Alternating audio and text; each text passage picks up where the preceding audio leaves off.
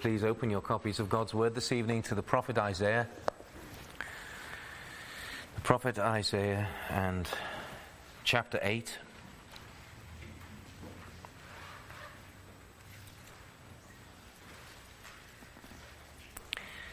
And we will commence our reading at verse 13 and continue our reading into chapter 9. Up to and including verse 7.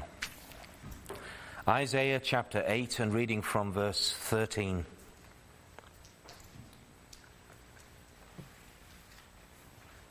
Isaiah chapter 8 and verse 13.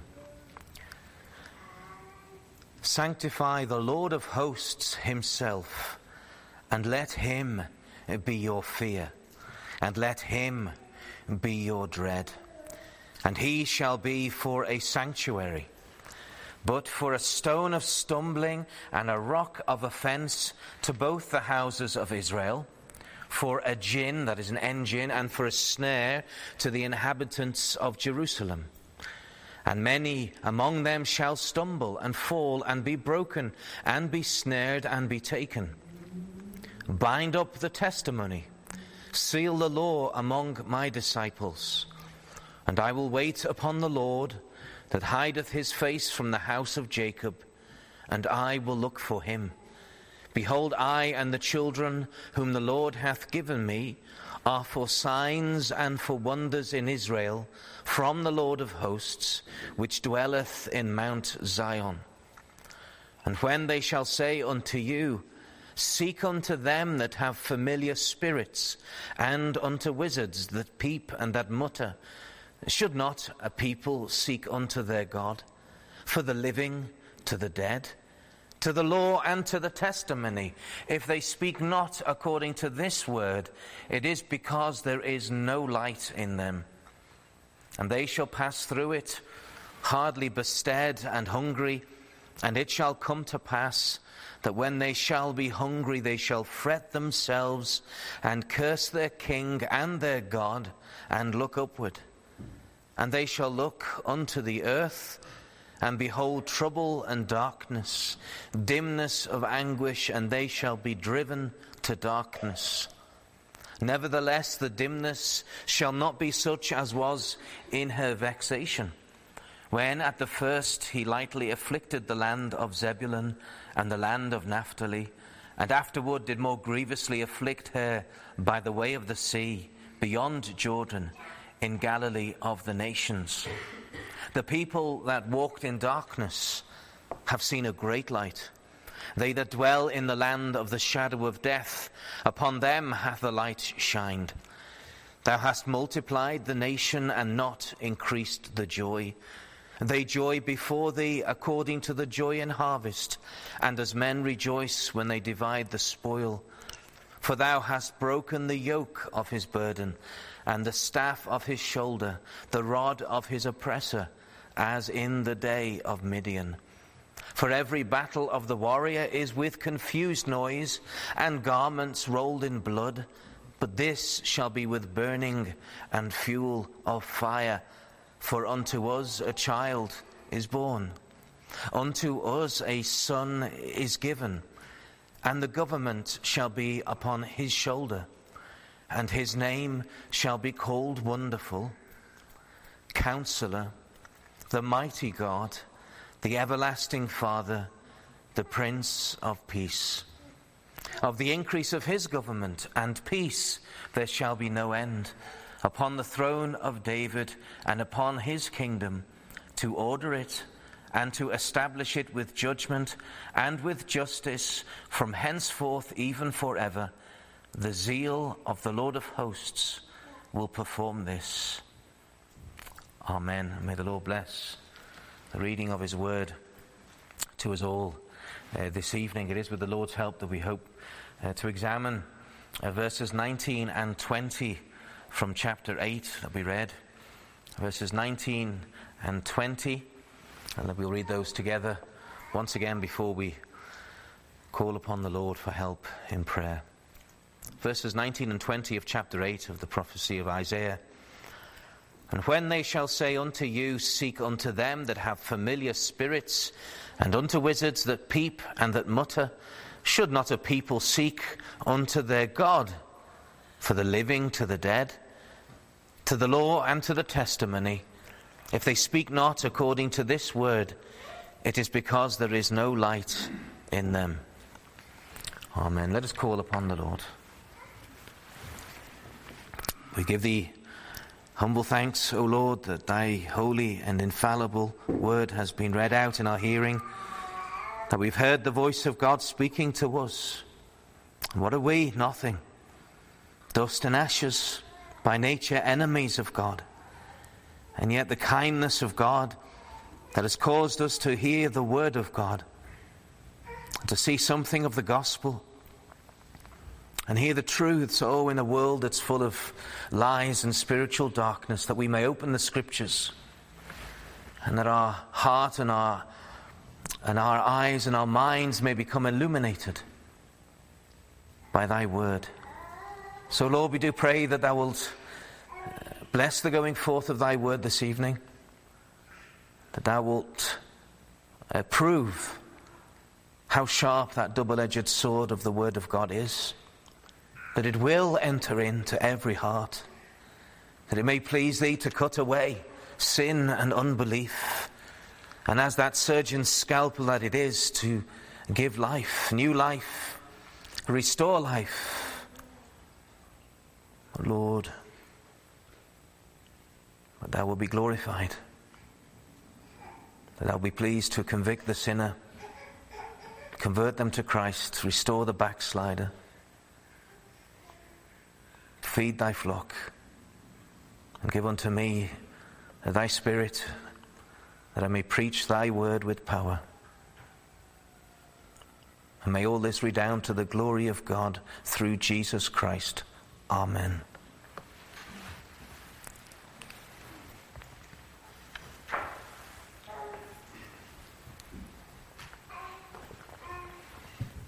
If you have had the privilege of studying any early church history, and I know there's quite a number of homeschoolers in with us this evening who no doubt have studied early church history, you'll know that the early church in the first 3 centuries, the first 300 years or so of the church, slightly less, suffered major persecutions, 10 major but many minor persecutions. They were empire-wide, that had been established by the various emperors. Tiberius was no friend of the gospel, and Nero even less so. But also there were local governors here and there that turned their face against the people of God. And so many were slaughtered, many were martyred for their faith. And so they were often fondly remembered. There was if you consider a congregation or a number of congregations in the local place, and say the persecution was very hefty at one particular point, and they lost their preachers, they lost their precious saints, they lost people from their own congregation. It was commonplace for that congregation every year to consider the dead of that congregation, as we would do at the last service or the first service of the year. Just briefly remember those that the Lord has taken away from our midst in the previous 365 days. Well, they would consider those people who were martyred for the faith, who stood fast in the obedience to the gospel, even unto their own death. And so there was that yearly memorial and even a recounting of the story of what happened to cause them to be martyred in the first place. And so things would be added to this, the story of their own conversion, the story of their godly lives as an example to the flock, and as the generations went forth in that particular church, and then they would have to be reminded of what happened 10 years ago or 40 years ago or 100 years ago, and how these people received grace from God to stand and not to fall, to withstand persecution, to withstand the pains and the horrors. And so they were told and retold to encourage the believers.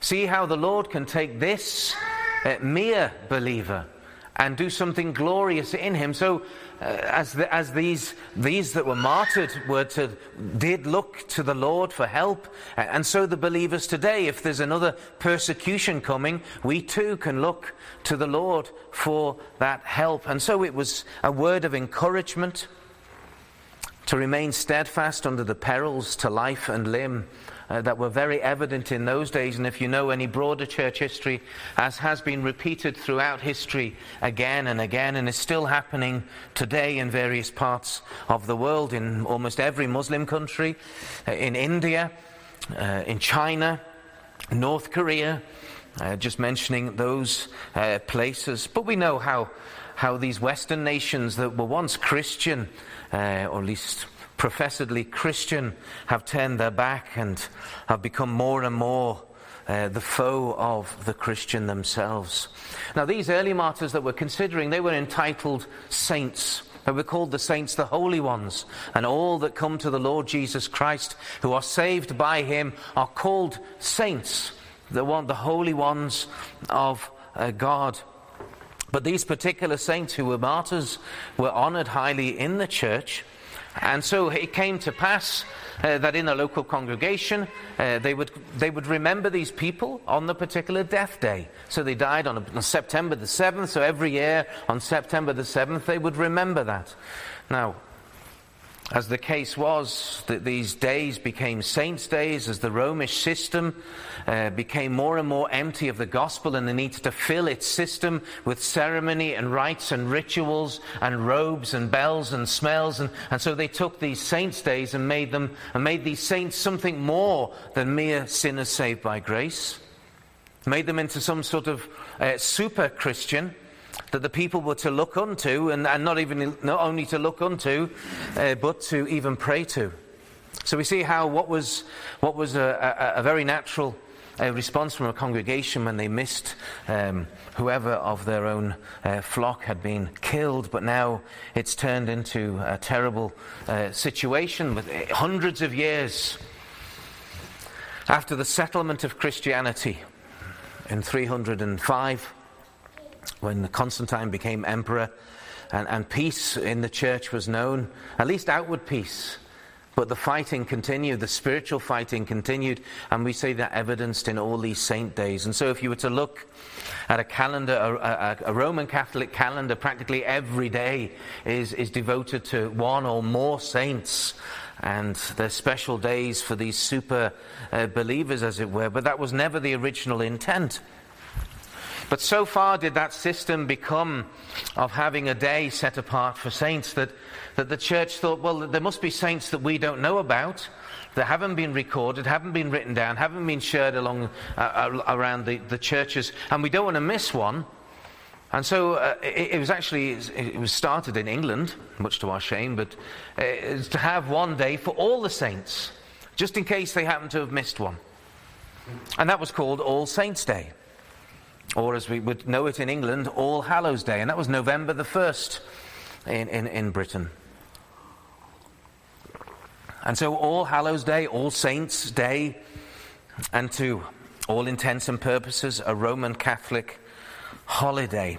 But however, it is the evening before All Saints' Day, All Hallows Day, that became known for something quite unsaintly, quite unholy. And the evening before came to be known as the Eve of the Hallows, Eve of All Hallows, or Hallows Even, or as from the Scottish English, because this is where we get it from the Scots, Halloween. Halloween.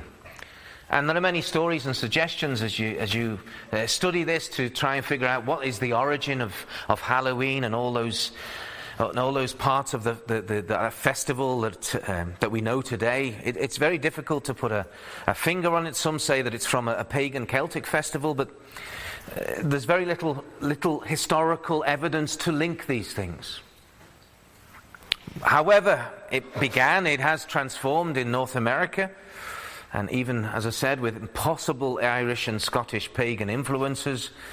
But whatever it was, what it has become is something far darker.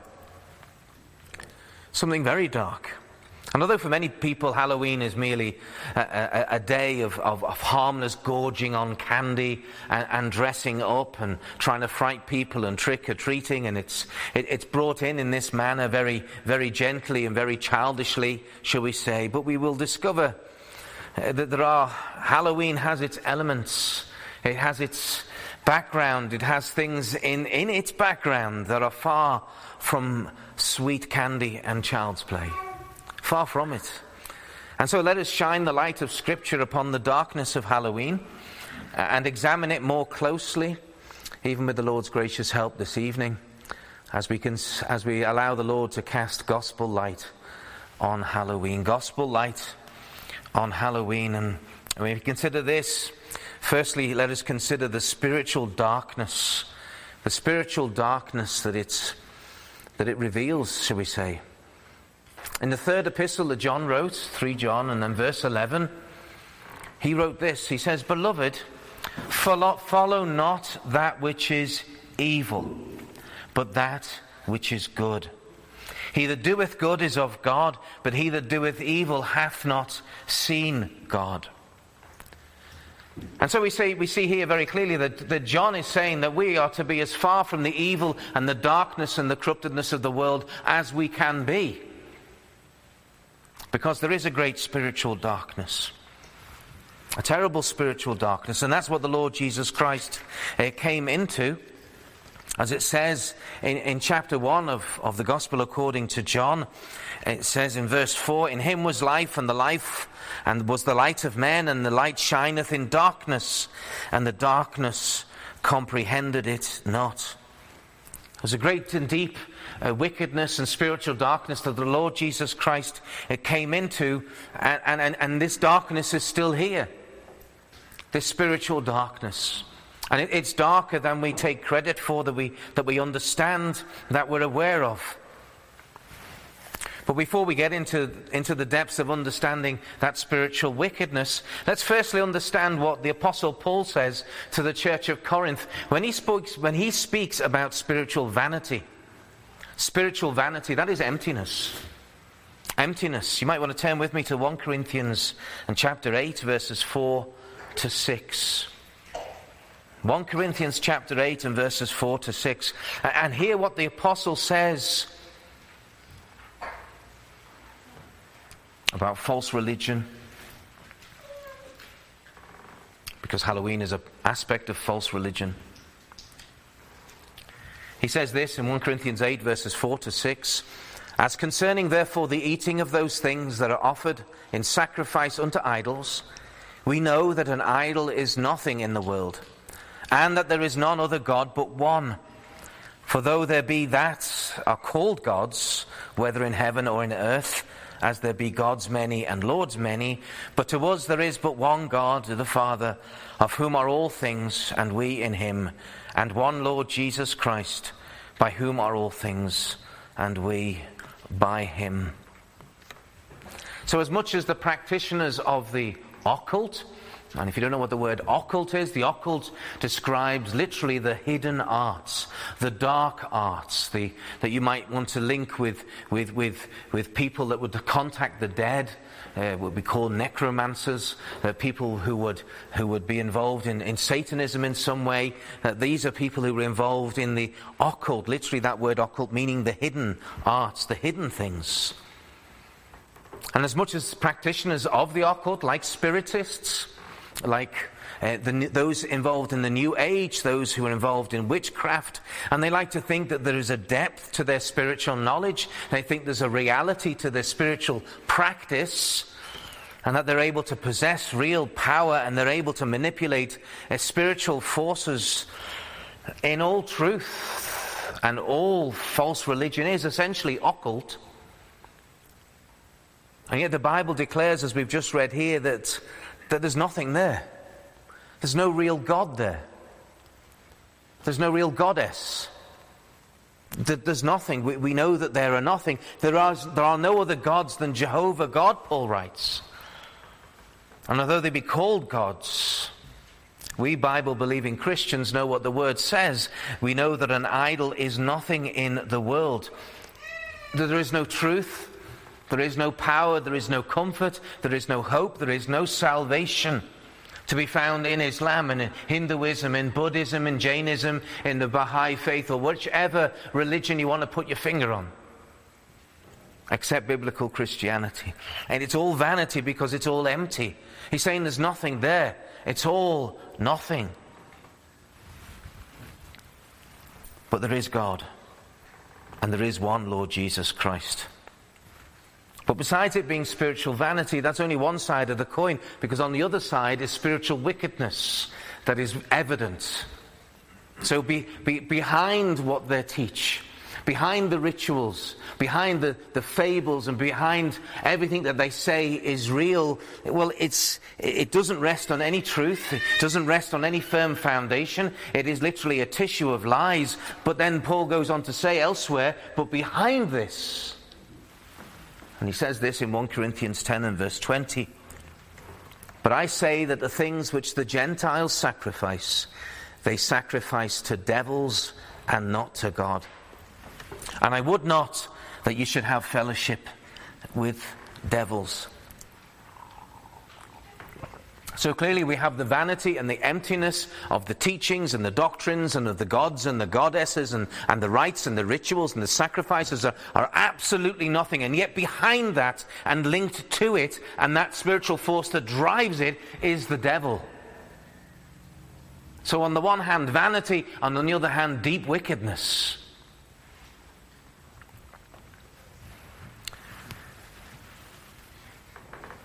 And that's why behind this religious fiction is a true religious deceit perpetrated by the devil. And that's why these false religions and false philosophies are lying, deceiving, giving false commandments, giving false hopes, and causing billions of people to believe in that which will do them no good, but will rather do them harm. All these various false gospels, as it were. False hopes that people have in these religions. And the point of this is that the devil will tie them to these religions and to these ceremonies and to these rituals, so they will not believe the true gospel. They will not look unto the Lord Jesus Christ, that they will not be saved, but they will be damned. And so it is with Halloween. On the one hand, it is a nothing burger. It's absolutely empty, vanity. It's children dressing up and having candy, and okay, there's a meaner aspect to it with trick or treating. But on the other hand, the devil is behind it. The devil is behind it. And as often is the case, the devil attempts to deceive through half-lives and half-lies and half-truths, and even through children. And what the devil attempts to do through all these things he puts forth in full false religions, and even Halloween being an expression of paganism, what it's meant to do is to blind people more and more, to blind them and to bind them more and more. As Paul says in 2 Corinthians 4 and 4, in whom the God of this world hath blinded the minds of them which believe not, lest the light of the glorious gospel of Christ, who is the image of God, should shine unto them. And we will open up more and more as we consider the darkness that is to be found in Halloween. So the spiritual darkness that's revealed by this festival. Secondly, the spiritual danger that comes forth from that darkness. We've hinted at it, we've touched upon it. And that's why we read Isaiah 18:8 and verses 19 to 20.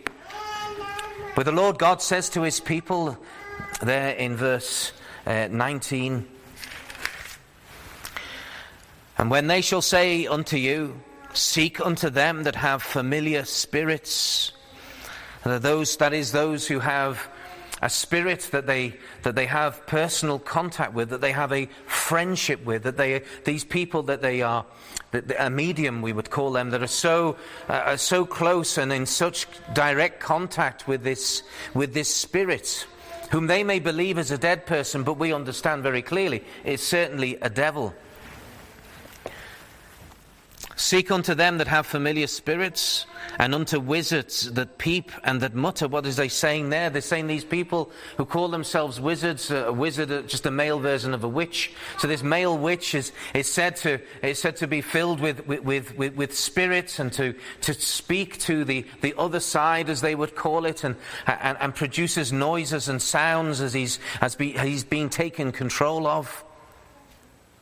And when they say unto you, seek unto them that have familiar spirits, and unto wizards that peep and that mutter. And in other words, they say unto you, get involved in the occult. Play around with these things. Experiment with the things of darkness. Now you see how the Halloween is a front door to a lot of this stuff. Because of course when people get older, it's not just going to be bobbing an apple in a pail of water. It's not just going to be dressing up. It goes for many people a lot further, and we'll look at that as we get into it. But the spiritual danger that we have: should not a people seek unto their God? And then in the very compact Hebrew that we've just read, you would say, instead of for the living to the dead. And then we're brought to the law and to the testimony, immediately to the scriptures. If this is not what God has commanded, has God commanded the Halloween? Has God commanded that this and that should be done? Has God commanded that we should make contact with the dead? On the contrary. Because God knows the wickedness, God knows the danger, God knows the darkness, and consistently says that we are to keep away from such wickedness. But what is this desire that there is that we see in the world, especially when we consider this society that we are in? So when we consider the spiritual danger, we have a spiritual danger because there is great apostasy from God. Apostasy means a turning away, a falling away from the truth, and that's certainly what we see as a nation. The seeking of God, the fear of God, the obedience to God has been systematically stopped. And we know the devil has been working through many people, through Tutu Rose at the moment, but through others as well, generation after generation, but decade after decade. And we've seen liberalism in the churches, we've seen atheism in the schools, multiculturalism in society, and they have all been used by the devil to bring about this great apostasy, this great turning away from the truth, from the gospel. And not only turning from the gospel, and not even coming into some neutral space, which doesn't exist, of course, because it is unbelief, but a turning into paganism. There's a clear turn to paganism in so many different ways. Even what we would consider years ago political conservatism is barely conservative fiscally, not socially, not morally. Socially and morally, they are as corrupt and as weak as anyone else. There might be one or two exceptions, but as a whole, it's just fiscal conservatism, making sure that the pocketbook balances, and that's very important. That's very important. But it's far more important that the nation bows the knee to King Jesus and repents of its sins. And what do we consider then if we look even back just 25 years ago? Like Israel of old, corruption into wickedness, the ignorance of God, the turning to false gods and abandoning the worship of the one true God happens within a generation. Even those who went to church and were careful to maintain the public worship of God, their children no longer go to church. There are indeed exceptions, and we thank the Lord for those. But the truth that God is a righteous and a holy God has now been ignored. As it were, it's almost been wiped out of the social memory of everybody in general. And the truth that sin is wicked and it will be punished has been absolutely sidelined, because you're not allowed to put your finger on anyone's sin because you're not to judge. And the truth that the devil goes around like a roaring lion seeking whom he may devour has been derided. So the truth of the devil has been replaced with a fantasy of the devil. And indeed, that's what you see. And we will look at that very shortly. But all of that we've just mentioned, and much more, but those core things expose a people to the deceptions of the devil and bring the self-same people under the judgment of God. And the judgment of God has touched this land in the law books, in those who are in power, in the state of the morals in the street. The millions of people, hundreds of thousands of people who are addicted to drugs that are imported, it seems without any stop, from China or from Mexico or from South America, just flooding the country, and it's allowed in. It seems it's allowed in, and no doubt there is wicked corruption in the politicians and in the police. But see how that corruption goes away, continues and grows unabated. And so people now are deceived completely, where they have an idea that all religions are the same. So it's a pick and mix. In a supermarket, you go to the candy section, you pick what you want, it's up to you. It depends on what taste that you have. Or even worse, the idea that you have from the Far Eastern religions that you need to balance good and evil, the idea of the yin-yang. Which, if you just spend 1 minute thinking about it, is absolutely nonsense. We're supposed to balance murder and keeping of life. How are we to balance that? Theft and working hard for your money. How can you balance these things? They're diametrically opposed. Wicked and evil is one thing and must be done away with, and the good must be encouraged. And something similar to that is the idea that the fight between good and evil is a fight between two equals. That you have the good and the evil, and they're fighting against each other, and sometimes the good wins a bit, and sometimes the evil wins a bit. Essentially, Star Wars doctrine, that. And that glorifies the power, and it glorifies the authority and the ability of the devil, and blasphemes against God as the sovereign he is.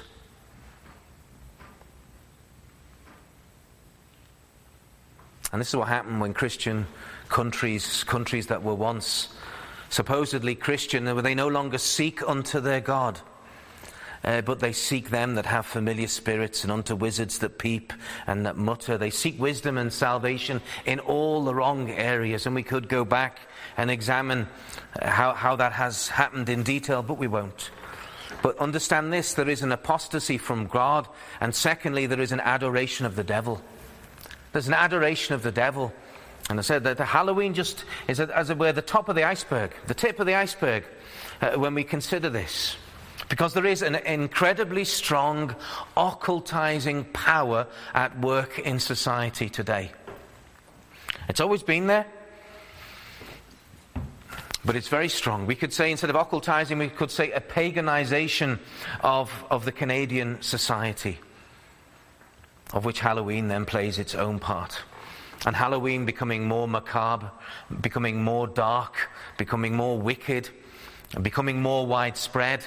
That in some places, house after house is decorated. And I know in the village in England, a little beautiful little English village in Kent, where my sister lives, when it comes to Halloween, so many of the houses have been set up and decorated. They spend time and money and effort to make something gruesome just to be able to scare people as they go past. But of course, England is very much a pagan nation. Maybe even far advanced down the road than Canada at the moment. But we ought to be very careful with this paganization. But because we become desensitized to it. We see it so often. I just drove past a neighbour today, and their front yard is full of gravestones. Gravestones and RIP and names on there, and it's quite bizarre. It's very bizarre. But also we must be careful that we don't read too much into it as well, that we're going to see demons and devils everywhere, when we know very clearly the devil is ultimately behind it. But we don't have to be afraid, because God is in control. Because it isn't a 50-50 battle. There is no comparison between the power of Almighty God and the measly, tiny power that the Lord grants to the devil, but we'll look at that in the last point. So we shouldn't look at Halloween and then make too much of it, but be conscious of the fact of the truths of the lies that it represents. But it is part of a larger death cult that's gaining ground in the world. In entertainment has gone from say musicals and dancing and more happy, frothy things, all the way to extreme occult movies about the devil and about fear and about demons and possessions and television programs. I mean, I'm not just saying it's from this year, but these things have been increasing. The obsession with zombies, with the living dead and with rotting bodies, and the amount of violence that's now shown on the screen, and the close-ups, things that were never shown directly are now in all bloody detail revealed. And not only that, but the entertainment, even with regarding to Satanism and the occult, these things are become entertainment. So in entertainment, we see this death cult at work. But what about in society? We see the death cult in the sense of abortion. Abortion going on unabated. Euthanasia. The hatred on streets, as we looked at this morning. Hatred is linked with murder. It is murder of the heart. The amount of hate, the amount of violence. And the violence is just increasing. I think the amount of stabbings in our area of the city, I think doubled or tripled in 2 years. And drugs, and the promotion of drugs, the legalization of drugs. And then we have the increase of moral corruption, sodomy, and all that involves. The physical transitioning of children, of pumping them with drugs and chopping bits off their body. The child abuse that increases. The cross-dressing in society. Death. Death to identity, death to the body, death to the ability of that poor child to grow up and become a father or to become a mother, if they even survive all the chemicals that have been pumped into them. And as I mentioned, the increase in the occult as entertainment, and that has come and gone throughout the centuries. But the use of seances, the Ouija boards, of people seeking wizards that peep and mutter. I parked my car at the Tim Hortons just a couple of weeks ago, and I came back and there was a little card from somebody who was like an astrologer and could do all sorts of things, could contact the dead and could break curses in your life and this, that and the other, and just full of darkness as I read that card. But then that's all revealed as we see in the widespread growth of paganism. And it's not necessarily a paganism, you can say that that's Hinduism or it's this or it's that or the other, but you just see people walking around exactly as pagans used to walk around, full of tattoos, full of piercings, full of drugs, full of false ideas. A whole scale turning back, of which Halloween is merely the tip of that iceberg, as I meant. And all of these things that I've mentioned, even in the entertainment and in society and in the politics, are all meant to do what? They're meant to desensitize people. To desensitize them from what is wicked. And so in a film in the 1960s, something was horrific, but now it's so graphic and so horrific. In the details that are given, if you were to watch something, and I'm not suggesting that you do, but people are so desensitized that they just accept it more and more. More accustomed to immorality, to wickedness, to the doctrines of the devils, and even to the devil himself, to Satan. So the occult, this death cult, the things of death, the things of the devil, are no longer seen for the evil that they are. They're taken lightly. They're taken too lightly. They're made to be a fascinating interest, or to be some sort of fun thing, and that's the danger of Halloween. Taking that which is truly of the devil and encourages blindness to the gospel, encourages a fascination with the occult and with seances and with tarot cards and all these other matters, and just seem to be fun, that is the real heart and danger of Halloween. It's the front door, it's the path, it's the invitation to become more and more blinded and bound by the devil. And those that then get involved in it more and more see it more as a source of personal power, that they're able to have power and they're able to manipulate people, they're able to get their own way in life. But no marvel, for Satan himself is transformed into an angel of light. So the apostasy from God, leading to the adoration of the devil and the things of the devil, with the fruits of this, the ascendancy of fear, the increase of fear. Because involvement with the occult and watching horror movies and making use of Ouija boards, taking part in seances and tarot cards and those deeper aspects of what Halloween represents, and even things in the fun fair, things like the ghost train and the haunted house and all of these aspects, what of all these things have in common is to increase your fear. It's to give you fear, to make you fearful, and to give a bit of a kick when you get scared. But so the next time, it's not going to be enough. You want to be more scared, more intrigued, more terrified. Fear. Each of those things is meant to scare you. And that fear does not leave you. That fear stays in you and with you. And the next time, you're looking for the next kick, you're looking for the next thrill, you're looking for the next buzz, until these people's lives are filled with fear. So much so that what we might consider a childish thing, that a child doesn't want to walk, if all the lights are turned off, they would be scared to walk alone through this church sanctuary.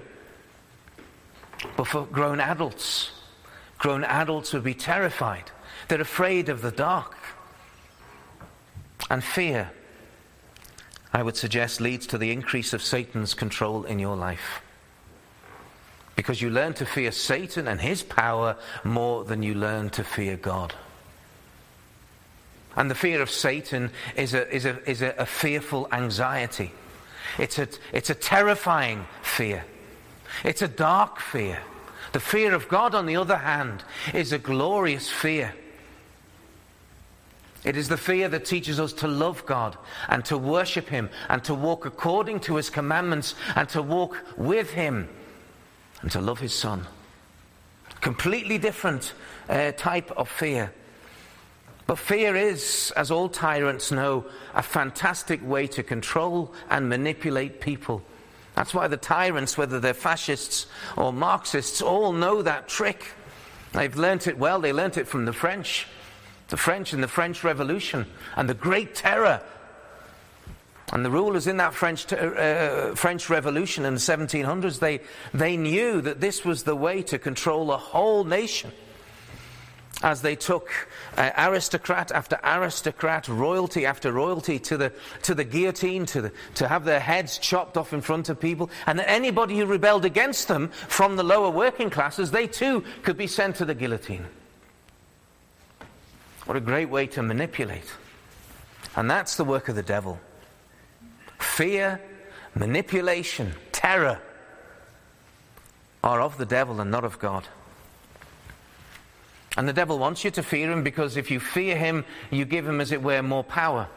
You give him more honor than he actually has.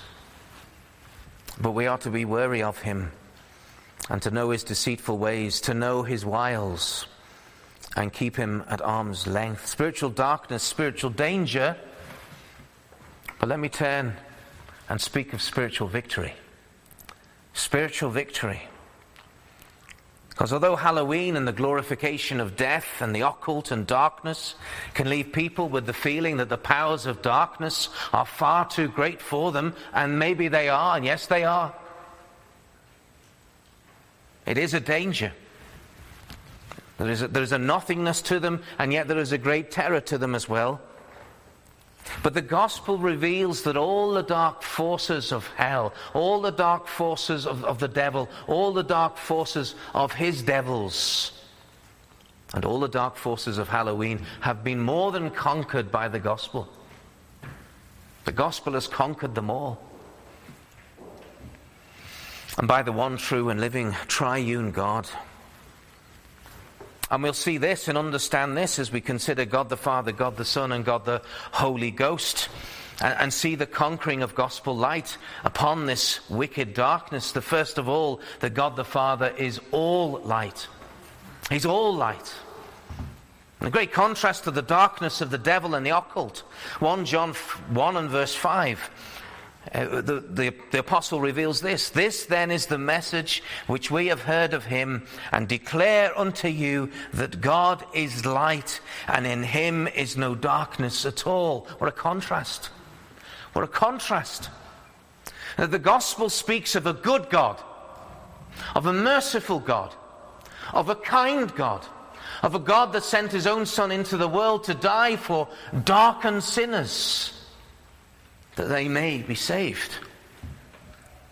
The Lord Jehovah is not a tyrant. The Lord Jehovah is not a deceiver. The Lord Jehovah is all light, and in him is no darkness at all. And where you might naturally be scared of the dark and the forces of darkness, here's what we have in the gospel, is that you can flee to the God of light.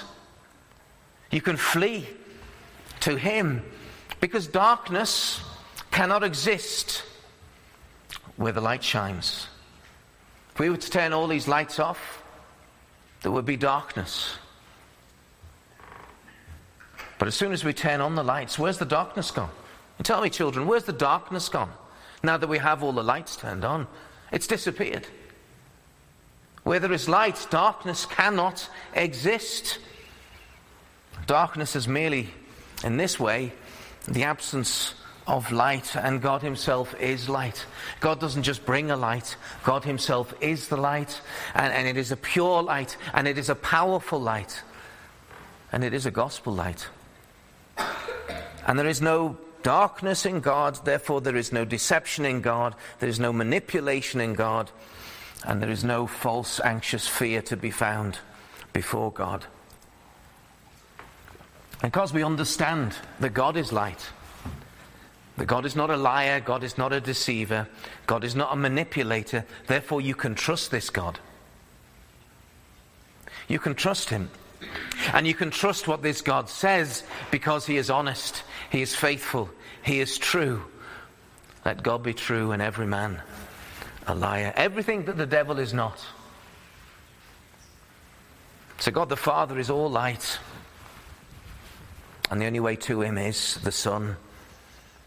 Which brings us to the Son. Christ has conquered Satan. Christ has conquered Satan and all the forces of the devil. Colossians 2 verses 13 to 15 tell us these wonderful truths. And he says, and you, being dead in your sins and the uncircumcision of your flesh, hath he quickened, that is, given new life, together with him, having forgiven you all trespasses, blotting out the handwriting of ordinances that was against us, which was contrary to us, and took it out of the way, nailing it to his cross, and having spoiled principalities and powers, he made a show of them openly, triumphing over them in it. Now, if we just spend a couple of minutes to consider what's just been said here. Is Jesus of Nazareth, as he is hanging in pain on that cross, as it were, defeated by the powers of darkness and the unbelief of the Jewish nation, and as he's suffering great pain and great humiliation, he would say, well, he's defeated. But that's not what the scriptures say. It's not what the gospel says. It's not what that verse says, that those three verses from Colossians chapter 2 say. By any means. That what they're saying is there is Jesus Christ. He's hanging on the cross, to all appearances defeated by the power of darkness. But in reality, while hanging there, while bleeding there, while dying there, he is defeating them. And he is conquering them. And he's conquering the devil, and he's conquering all the different layers of hierarchy that the devil has, the principalities and the powers, and he's making a show of them. He's mocking them. He's rebuking them there as he's dying on the cross.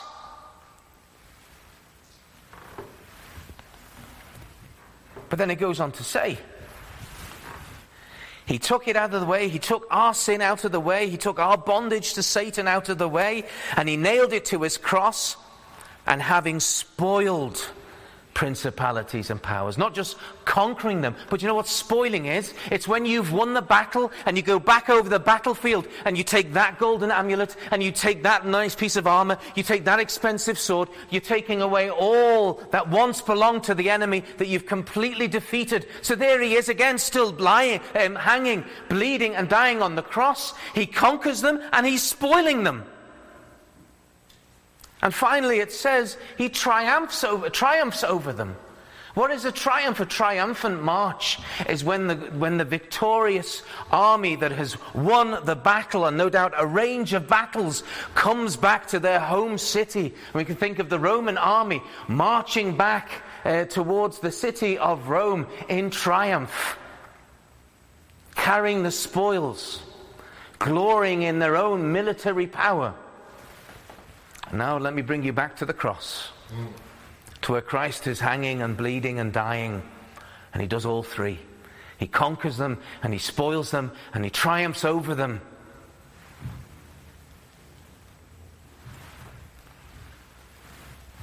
He spoiled principalities and powers. He made a show of them openly and triumphing over them in it.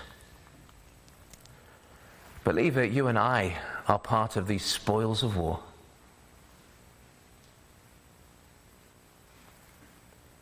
We were ripped out of the hand of the devil, and we became the spoils of Jesus Christ. We became his, delivered. See the weakness and the meekness and the brokenness of Christ.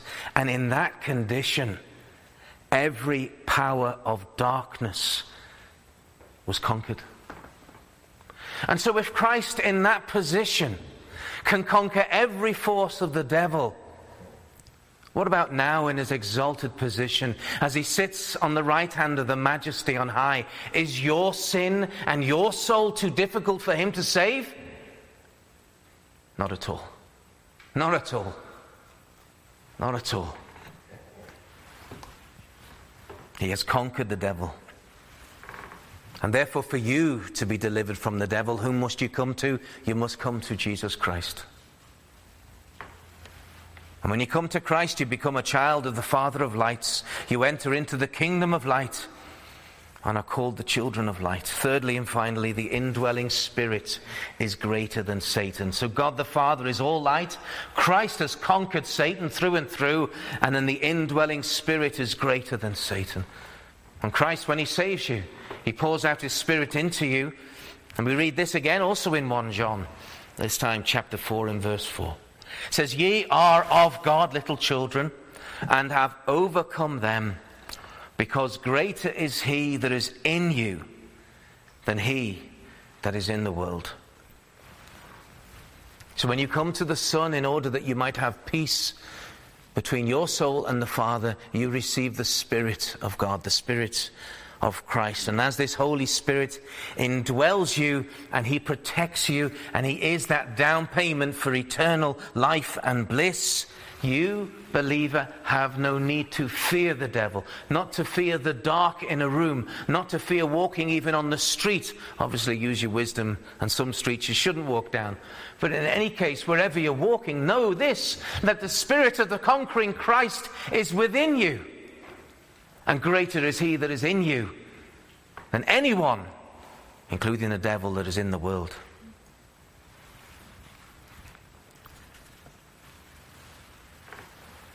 And so we close with those verses that we read. "And when they shall say unto you, seek unto them that have familiar spirits, and unto wizards that peep and that mutter, should not a people seek unto their God? For the living to the dead, to the law and to the testimony. If they speak not according to this word, it is because there is no light into them. So when those that say get involved in the occult, take an interest in these matters, don't. Seek unto your God. Seek unto the one true and living God. And test all things by the law and the testimony. If any, including you, if any speak not according to this word, it is because there is no light in them. So be a good Berean and make sure everything that you hear and you believe and you obey is exactly according to the Scriptures, without anything taken away, without anything added. And seek God. And in that gospel command, seek freedom. Seek the Lord Jesus Christ to deliver you from your sins. You bow down to a victorious and a glorious King. You repent of your wicked sins. Repent of the wickedness that is within you. And have faith in this Redeemer. Trust his command to repent and believe. And then you say, well, preacher, I'm not too sure there's much repentance in me. I'm not too sure there's much, if any, faith in me. Yes, indeed, for you it is impossible. But with God nothing shall be impossible. And so that's your first prayer. Lord, I repent, help me to repent. Lord, I believe, help thou mine unbelief. And may God save your never-dying souls. Amen. Let us pray. We thank thee, our God, for thy word.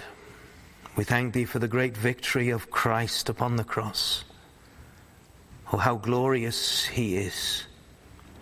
Oh, Lord, we who cannot lift a finger, Lord, to conquer sin, and we who have nothing to pay for sin, we may flee to the Saviour and call upon the name of the Lord. Lord, with that promise that whosoever shall call upon the name of the Lord shall be saved. Lord, there is nothing that we can do for it. There's nothing that we can do before it. But we must call upon the Lord. Grant, O Lord, that we would take thee at thy word, to the law and to the testimony, for that is where we will find salvation. Hear us in Jesus' name. Amen.